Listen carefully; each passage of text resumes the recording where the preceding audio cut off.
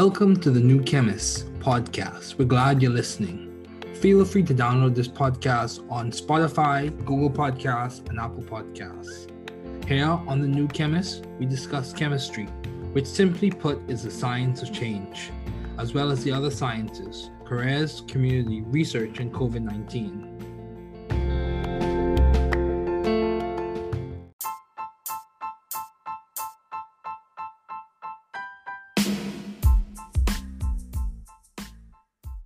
Welcome to the New Chemist podcast. We're so glad you're listening. Feel free to download this podcast on Google Podcasts, Apple Podcasts, Spotify, Stitcher, and a variety of other platforms. Here on the New Chemist, we discuss chemistry, which simply put is the science of change, as well as the other sciences, careers, community, research, and Nobel Prize lectures in chemistry and the analysis of their speeches. We're happy you're tuning in. My guest today is Dr. Trevor Johnson. Thanks for joining me today. It is so good to hear from you. Just briefly, I'll inform my audience about you. So, Trevor Johnson. Trevor Johnson is a budding, developing Bahamian leader. He has completed his Bachelor of Education with Biology and Biological Sciences at the University of the Bahamas. He completed a Master's of Science in Climate Change from UE, University of West Indies, Cave Hill, and he completed his Ph.D. in Crisis, Emergency, and Disaster Management. He has also served as a strategic advisor, a climate change specialist and consultant.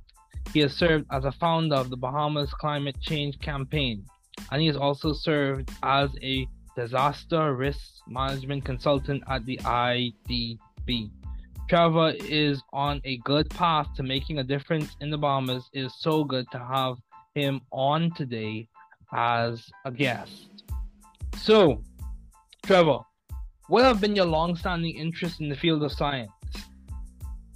Hi, thank you, David. First, it's so great to be here with you. And yes, I've had a very, very long interest in science. At one point in my life, I think I wanted to be a doctor, but that quickly shifted when I fell in love with teaching.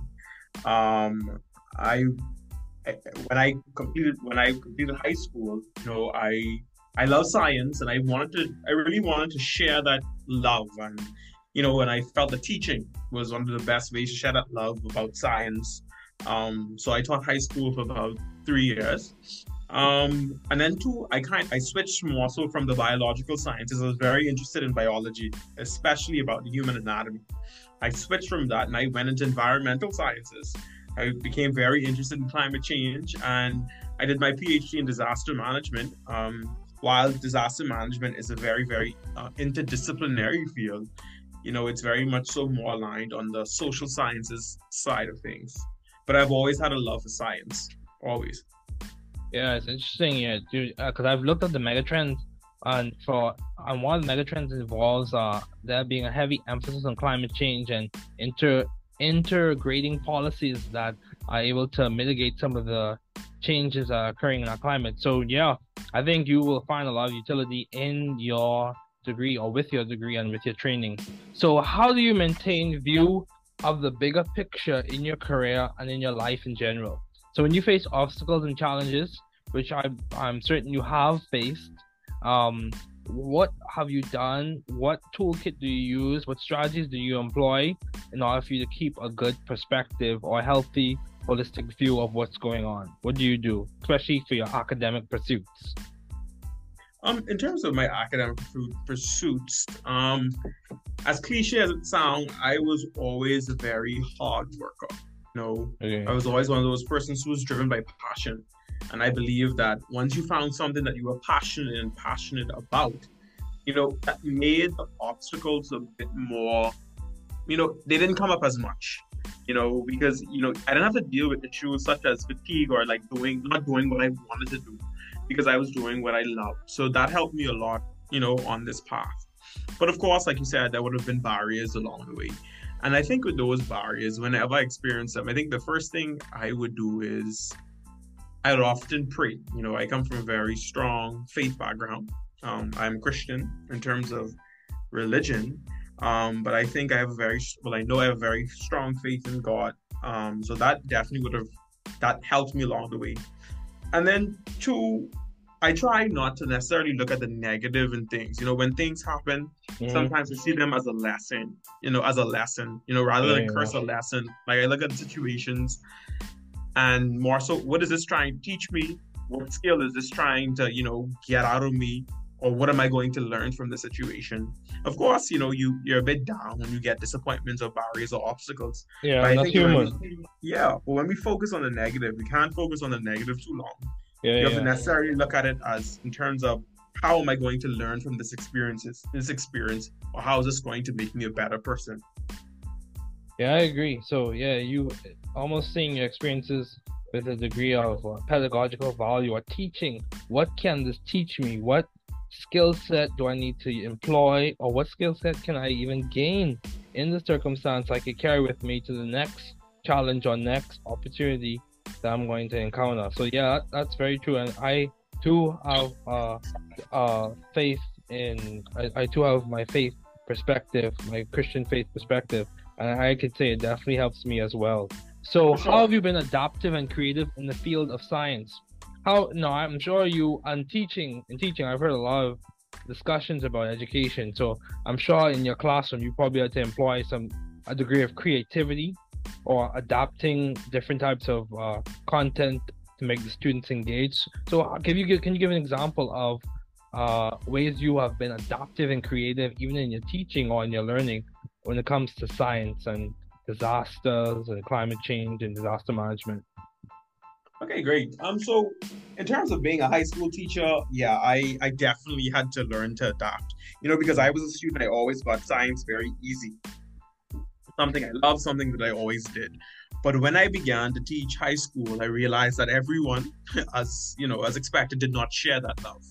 A lot of students didn't like science because in terms of what science had become in the modern education system, a lot of teachers necessarily chalk and talk with science, especially with biology. Students get a lot of notes, they associate science with a lot of writing, a lot of memorization, things like that. But I tried to take that away from it. And in particular, health science. Health science is a lot of content, especially for junior high students, learning about the different body systems, cells and tissues and all those types of things. Those are things that can become very overwhelming, especially for 7th, 8th, or 9th grader.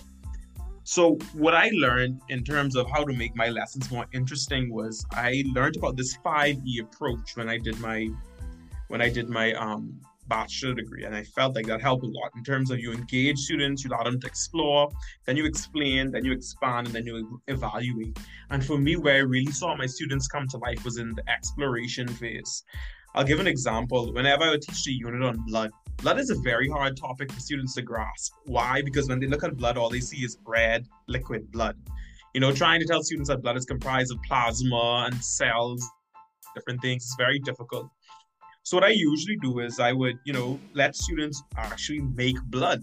So what we'd do is I'd get water, I'd put a little yellow dye in it to represent plasma, and then I'd usually soak Cheerios in red food coloring so that when they put the Cheerios inside the liquid itself, it becomes red. And then they understand the hemoglobin is found in red blood cells, and it helps to give blood that color. So it's just activities like that help students to see the connection between what science is and how you can actually see it. It's real, it's here, it's there. And it makes the learning process more meaningful. As a 27, 28-year-old, or even as adults, certain concepts are very easy for us to grasp.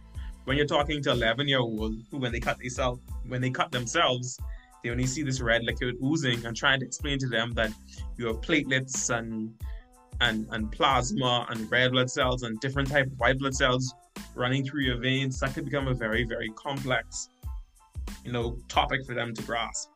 So what I usually try to do is have some sort of engagement and exploration activity so that students could see the content, so that they can experience the content and they don't necessarily become a passive audience, but rather they become active participants. Oh, that's good. That's very good. Yeah, I've heard about the 5E method too. I tried to integrate that in one of the books that I'm working on and updating in terms of high school chemistry. So yeah, I've heard, So I've heard of that approach. But yeah, that's very good when it comes to discussing the composition of blood in terms of formed elements and plasma and all this other good stuff. Yeah, that's very Very good. So, how did you seek or find the right environment for you to thrive scientifically and intellectually? How do you go about finding a good institution that works for you? And how are you sure when you're searching, how do you seek and search through to find the environment that works for you, not only scientifically, but also intellectually, that allows you to grow and develop as a person and also as a professional? So, what do you do? How do you go about the process? So I'll give an example in terms of when I was doing my PhD, in terms of when looking for a place to study, in terms of how I found my university. I did my bachelor's degree in the Bahamas at home. I did my master's degree in Barbados, regionally focused. At that point, after completing my master's, I knew I wanted an international focus. The area that I'm interested in is the environment, climate change, disaster management. And I think, especially coming from small island developing states, it's very important that you have a regional perspective and you have a global view as well. And I wanted that. So that's why I really made my decision with the United States. Now, in terms of when looking at a program, there are very few programs in the United States that offers a PhD in disaster management. That's the first thing. As I would have mentioned, disaster management is a very interdisciplinary field, meaning that a lot of, and it's even expressed in where these degree programs are housed. For example, some universities, they would have a PhD in disaster management, for example, in the engineering department, where others would have it in the public policy. Some would have it in sociology. Okay. And so that just goes to show you how interdisciplinary this field is. And what I did was, when looking, I didn't want a specialization in a field. So I didn't want a disaster management degree that was, or a PhD in engineering that was specialized in disaster management, or public policy PhD that was in disaster management. I wanted a full PhD degree in disaster management. Okay. And why I wanted that, because when in my working experience between my master's and my PhD, I had a gap year or two. And I started to work with my country's Ministry of Disaster Preparedness, Management, and Reconstruction. Mm-hmm. And I realized that there was so much things that we did not know. And I know that knowledge could not be filled without having a deep and intimate understanding with the body of knowledge associated with disaster management. That was my impetus for doing a PhD. Okay. In terms of why I wanted a pure degree in disaster management, I looked at how I found it. I looked at the department's mission, vision, and understanding. That gives you a very, very clear understanding of how a department views a particular academic discipline, especially one such as disaster management, which is a very young and emerging academic discipline. Okay. It is indeed an academic discipline. It isn't as mature as areas like chemistry or sociology or psychology. Mm-hmm. But when you're pursuing fields in this area, it's very important you have a very good understanding of how departments view disaster management. Yeah. What are their research interests? And I am more so interested in terms of disaster risk management. I'm not as interested in, for example, the risk, understanding risk, or for example, climate adaptation. Yeah. I am more so interested in understanding the human experiences after disasters and before disasters. I'm interested in understanding what makes individuals and households recover from events.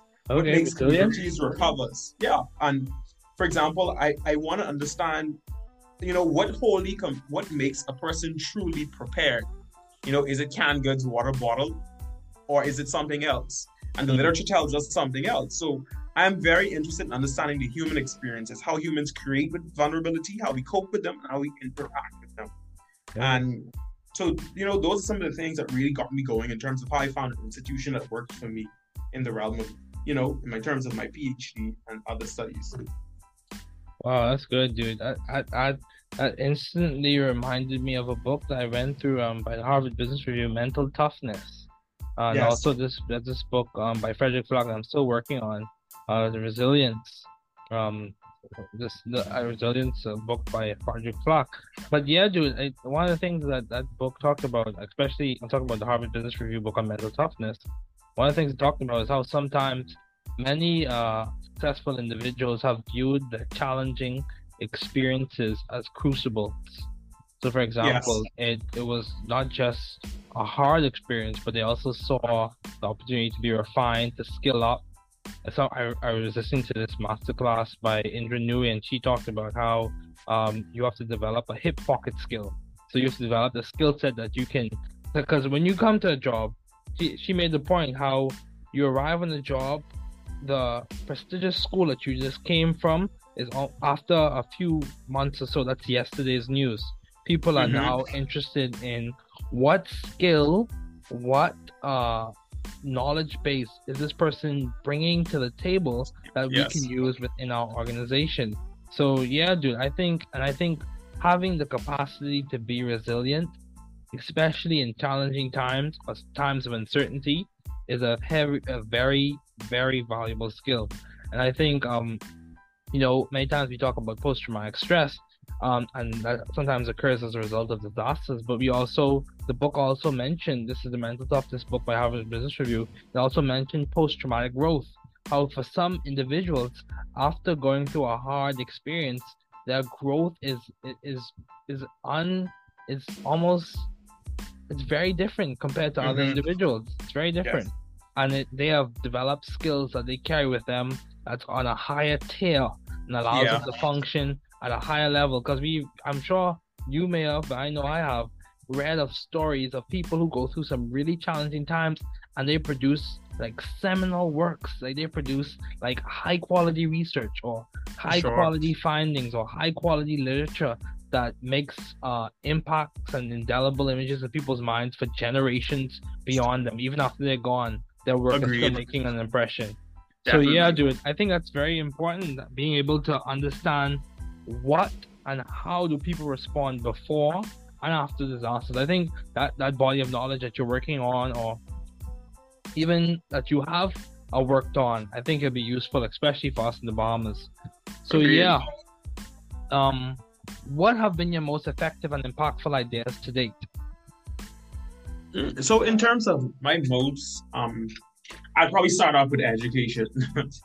In terms of when I taught in a very, what word to use? I wouldn't want to say rural community, a low socioeconomic background community.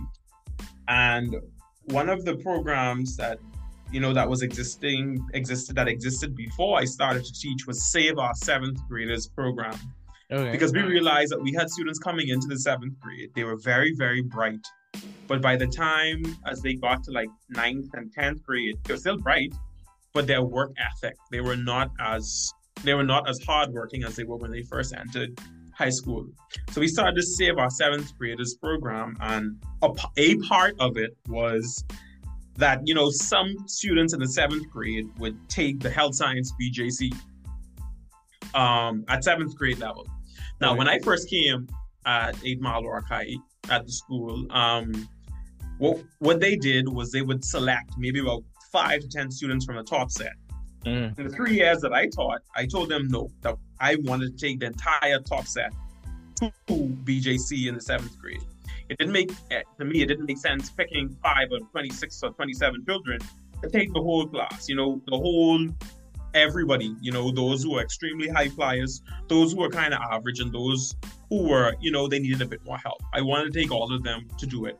And in the 3 years that, I took those students to Health Science BJC, we got 100% A to D passes and about 95% A to C passes and 50% A's at the 7th grade. Wow, I think that, thank you for that. I think that's a very remarkable accomplishment given the background of that school and what's associated with it.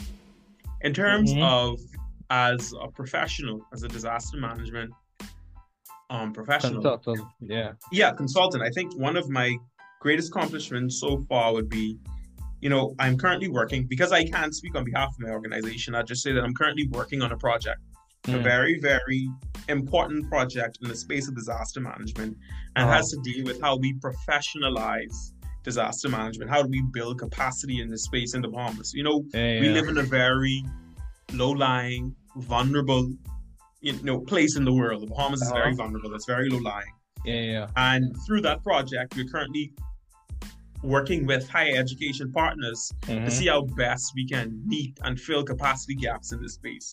And I think that's a great contribution to disaster management, considering the fact, of our vulnerabilities, our realities, and then there's a clear human capacity gap in country. Yeah. So that's a very interesting point you make. And this is the thing, Trevor. One thing that I've come to see and come to understand, especially with my discussions with other people and also my own reading, disaster, from my understanding, your ability to cope with a challenge or a disaster or some major crisis, it also is, your education does come into play, not just in terms of your ability to accrue financial resources, but also your ability to work through the challenge and prepare for the challenge, and also do the work after the challenge to get back up to on your feet, and to be functioning. And I think when it comes to capacity building, it may require, and this is just my suggestion, it may require developing skill sets at the associate's degree level or certificate level until you're able to progress towards a full-fledged bachelor's degree or master's degree at a university in the Bahamas. Or even a minor. A minor, yeah, even a minor. I think we have to start small and we have to improve on that small initiative until we could really build capacity to the point where we have those higher tier degree programs. But yeah, dude, I think that's very important. I think it's very, very important. So how have you maintained vision and teamwork in your environment? How do you maintain those goals, those ideals in your workspace? How do you keep perspective in terms of the overarching goal the organization has set, and also collaborating with people? How do you keep that in check? I think one thing I've learned is in terms of, just whole collaboration, teamwork, and everyone functioning as one well-oiled machine. One thing I've learned across time is that you have to recognize that people are different, and we must be okay with working with people who are very different from us. Different in terms of personalities, different in terms of strengths and weaknesses. When you have a team, everyone is not going to be good at everything, and some persons are going to be weaker on certain things than others. It's very important to identify the strengths of each person, and you allow them to work in that space where they're strongest at. And you don't necessarily put people in where they're weakest. You find someone who is strong in that area and who can possibly help them. So I think what I've learned too is, really understanding your team members. That plays a big role. You have to understand who you're working with. And sometimes people are not comfortable sharing what they're strong. Not with their strong. People are very comfortable with that. In my experience, people are very uncomfortable talking about their weaknesses. Yeah. And I think, one thing I learned, a skill that I would have, learned when I worked in another organization was, when we had to work together, especially on big projects, one of the things is I'd always ask people, what is it that you don't like to do? What is something that you're weak at? We always began with that. Why? Because then we knew simply which areas not to give a person or where not to put their focus. Because at that point, if you're not moving intentionally in terms of understanding each other, then you're only going to have issues later on. So it's really good to understand, which areas persons, may not be as strong in. So one, you may be able to partner them with someone who is strong in that area so that they can gradually develop those skills with time. And then two, initially, especially if you need the project to come off the ground in a very quick time frame, you usually want to put persons who are stronger in certain areas to complete certain tasks.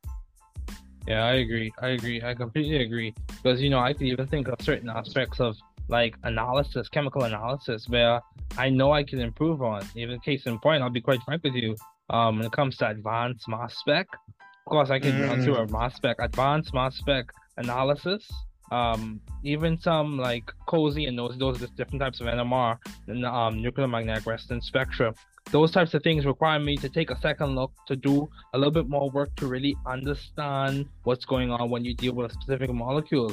When it comes to running through mechanisms, running through retrosynthetic analysis, running through a nice modular synthetic procedure, those things I could do. Just give me the schema, give me the reagents, let me run through it, let me review it beforehand, and we could go. We game. I'll come in clutch, that type of thing. but the reality is there are other areas where I have to spend more time, and I have to get help from other people, because they have more. Not only do they find that area more enjoyable, they also have more skill in that area. Skills, And yes. I think we have to be. I think you bring up a very important point. We have to be okay with sharing the areas that we are not as. You could say it differently. You could say not as strong and on your skills are not as pronounced in that area, or Agreed. you are not as agile in that area. We have to be okay with sharing that because I think growth and authenticity are rarely delinked. You have to be aware of yourself and you have to be authentic when you're trying to grow as an individual, especially in a professional community. I love that. Yeah. Yes, I love that. Yeah, dude. So, why did you choose North Dakota State University to do your PhD at? You just spoke about it earlier. Was it also the social environment too, or was it primarily the academic emphasis that played a role in you deciding NDSU as a university? So I would say it was two things. It was, I studied in the Bahamas, I studied in the Caribbean. I wanted a different experience. I wanted a different exposure. I am a Black man and I lived in a predominantly white state. I'm from the Caribbean, hot climate. I lived in a very cold state. Yeah. I knew those things going straight out the gate. I knew what I was going to, face with. But I think I needed that experience. It would have taught me a lot. So that was one. I was open to the challenge. I was open to experiencing something different. Coming out of my comfort zone. I felt like I needed that to grow a bit more.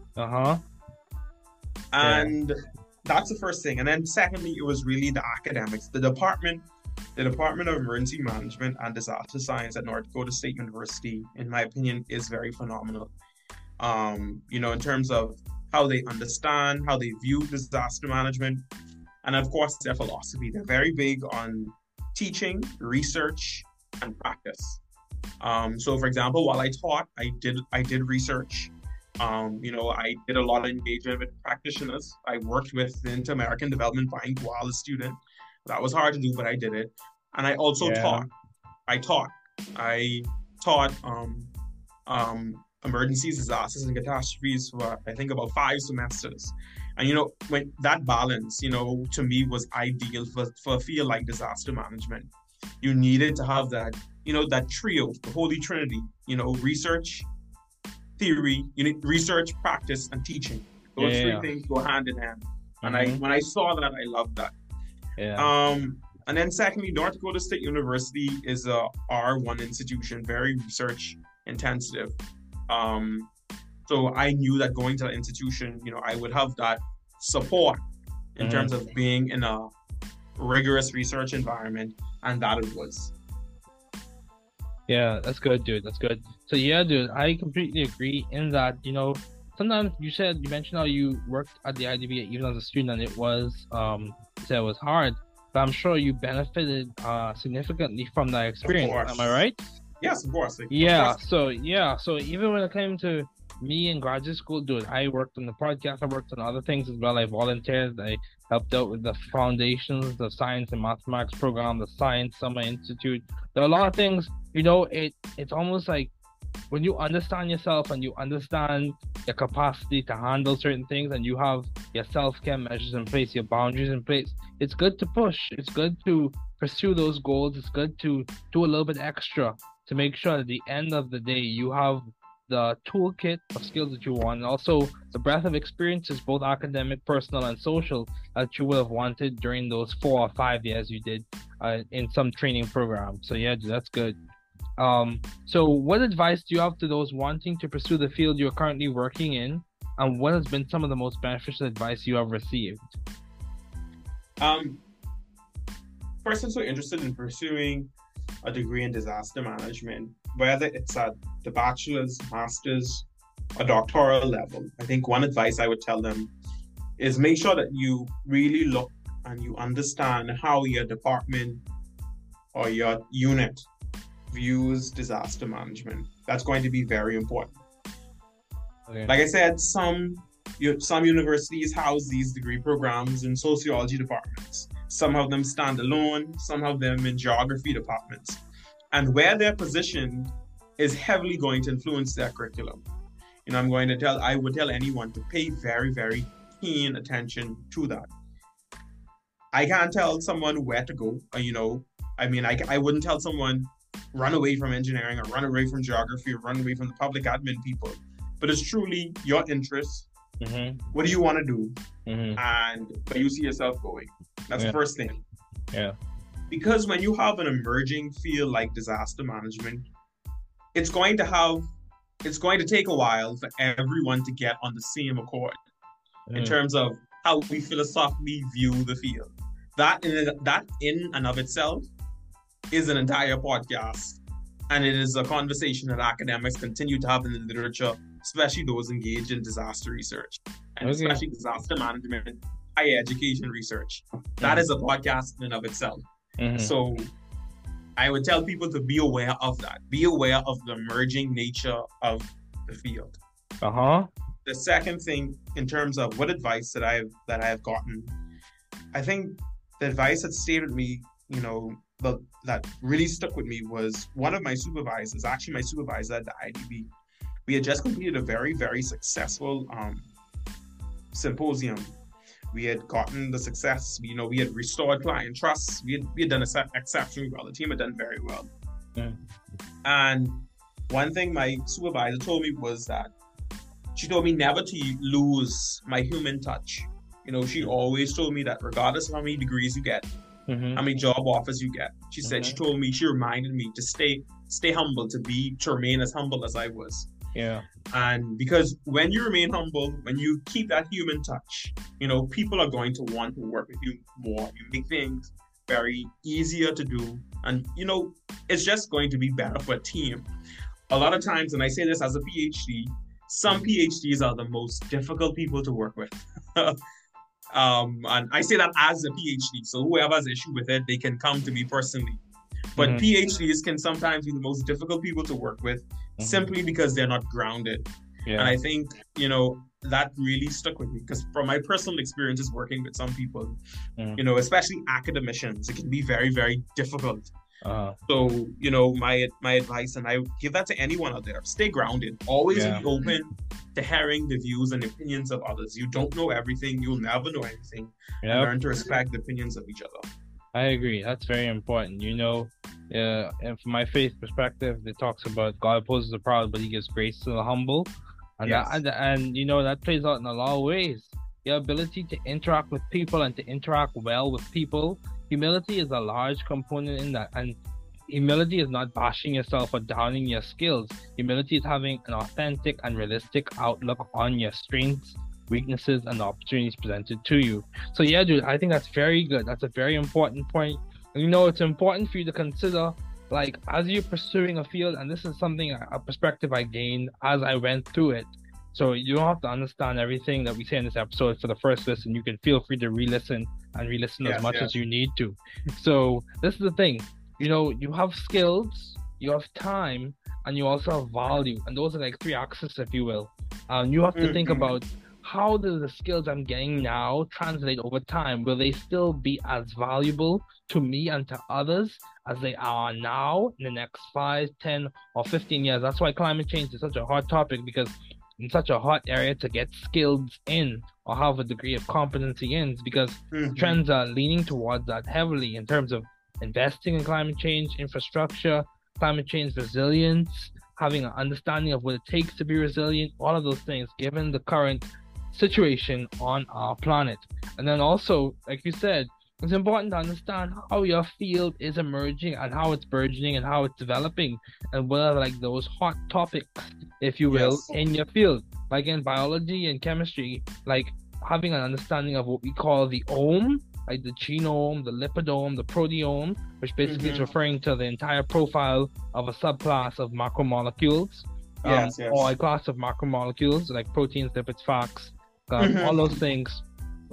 That's very in a way it's hot, and it's people are now looking at the perspective, or looking at diseases from the perspective of, how does my understanding of the lipidome translate into me making an impact with this specific pathology? How is my understanding of a specific subset of the genome within this organism complement to me having some ability to determine some type of drug pathway or some cycle or some function in the body? How can how can I implement some loss of function, mutation, those types of things? And all of those things they're coming from like this impetus that the genome, proteome, metabolome, lipidome is providing. So yeah, that's very important. But yeah, Trevor, thank you so much for joining me today. It was so good to have you as a guest.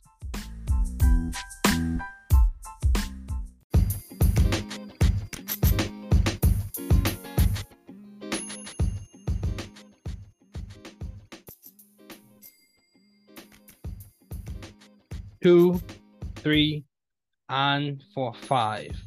Biochemistry is the chemistry of life. With CnOH, calcium, pKs at 95%, the dry weight best.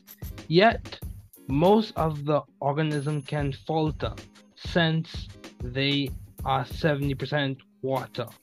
Theories on origin postulate and say that life today arose from simple organic molecules. Polymerization of them is a fact when completed self-replication capacity intact. Compartmentalization, membrane formation, endosymbiosis for prokaryotic to eukaryotic formation. Look at the mitochondria and we can see evidence of Margulis ideas most definitely. With the kernel, U before the kernel, pro with the membrane, U with no membrane bound pro, BAE, bacteria, archaea, and eukarya, I say BAE. Eukaryotes are like your animal and plant and fungi cells. Prokaryotes like your bacteria and archaea. Bacteria and archaea are similar outwardly, but different inwardly. Let's recap with a thermodynamics wrap. First law states, never destroyed or created, energy is always conserved. Continuing on to the next verse. Second law states, learn about entropy at least from the basis of the micro state. In the system, it tends to increase. Constant, as this verse, is the entropy of the universe. Third law states completely zero Kelvin, or absolute crystalline solid at zero. I'll tell you a thing or two about the ideas of Josiah Gibbs. Ideas. You know who? Josiah Gibbs. The energy to do work. Gibbs free energy. When positive, non-favored. When negative, favored. Enthalpy. When positive, endo. When negative, exo. So, I will dare you to do your very best. But before there, let's talk about Le Chatelier. If a system is at equilibrium and one of the parameters is changed, the system will shift so as to restore the equilibrium, since it is adored, respected, controlled, redirected, ideally simple and steady state. Yeah, that is very great. Quick maths, oh yeah. Quick facts, oh yeah. Quick review with you know who. Mitochondria is like the Bank of America, but it produces energy, currencies to help the cell run efficiently. The processes, the cycles, the paths, it helps the cell run its machinery efficiently. Let's talk about the main big chief, the nucleus, the cellular CEO or executive branch. It ensures regulation and successful replication. It ensures good maintenance of good information. It ensures the blueprint is followed correctly with the other members helping cooperatively. The executive branch, your nucleus, ensuring organization on every cytoskeletal branch. Golgi, I am the producer of the PTMs, post-translational modifications with your elegant glycosylations. Ribosome satisfactory, the protein synthesis factory.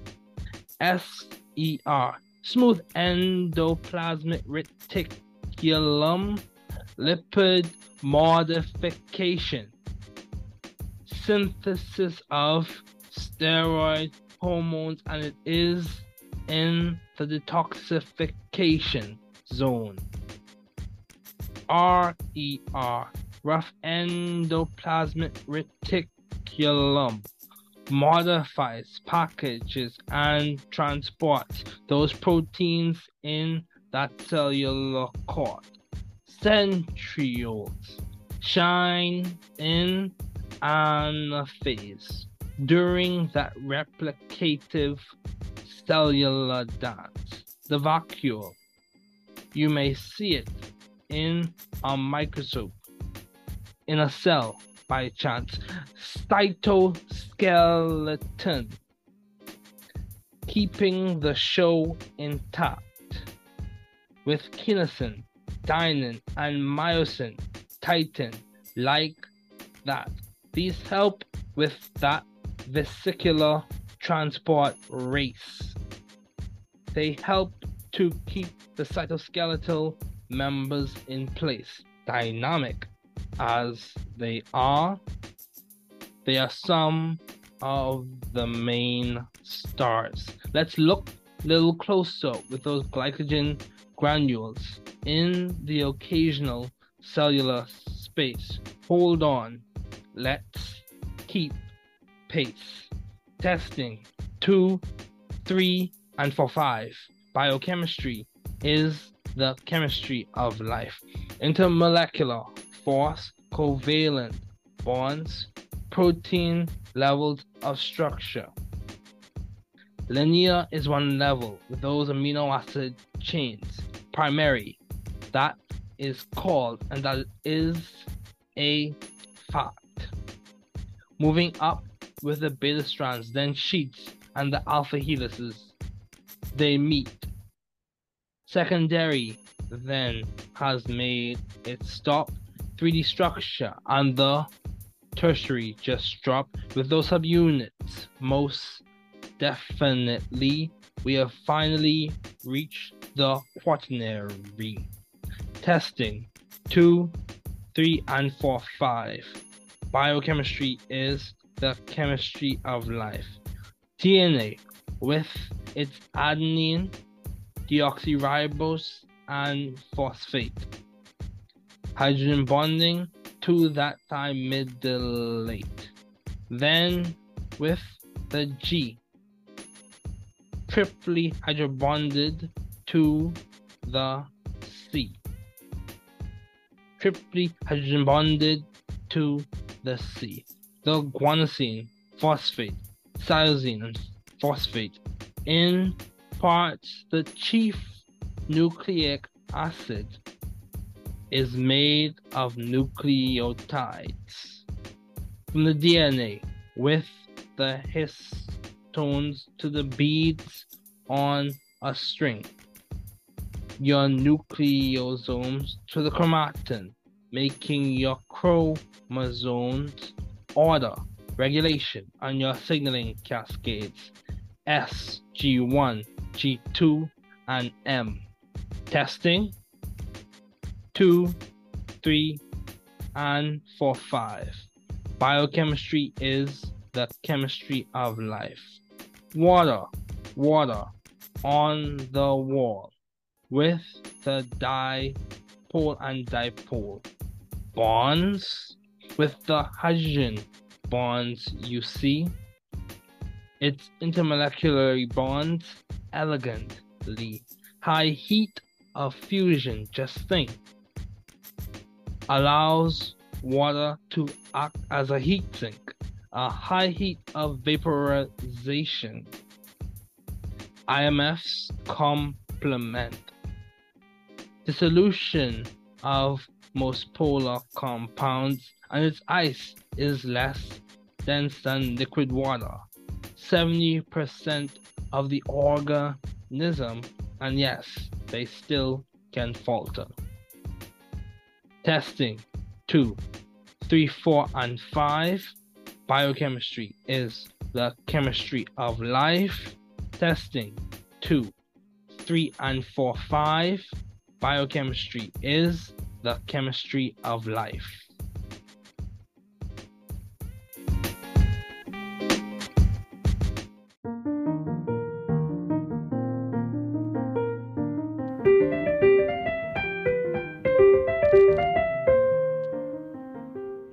Thanks for listening. We're glad you were able to tune into this podcast. Once again, this is The New Chemist, where we discuss chemistry, which simply put is the science of change, as well as the other sciences, careers, community, research, and COVID-19. Thanks again for listening. Note, the views on this podcast represent those of my guests and I.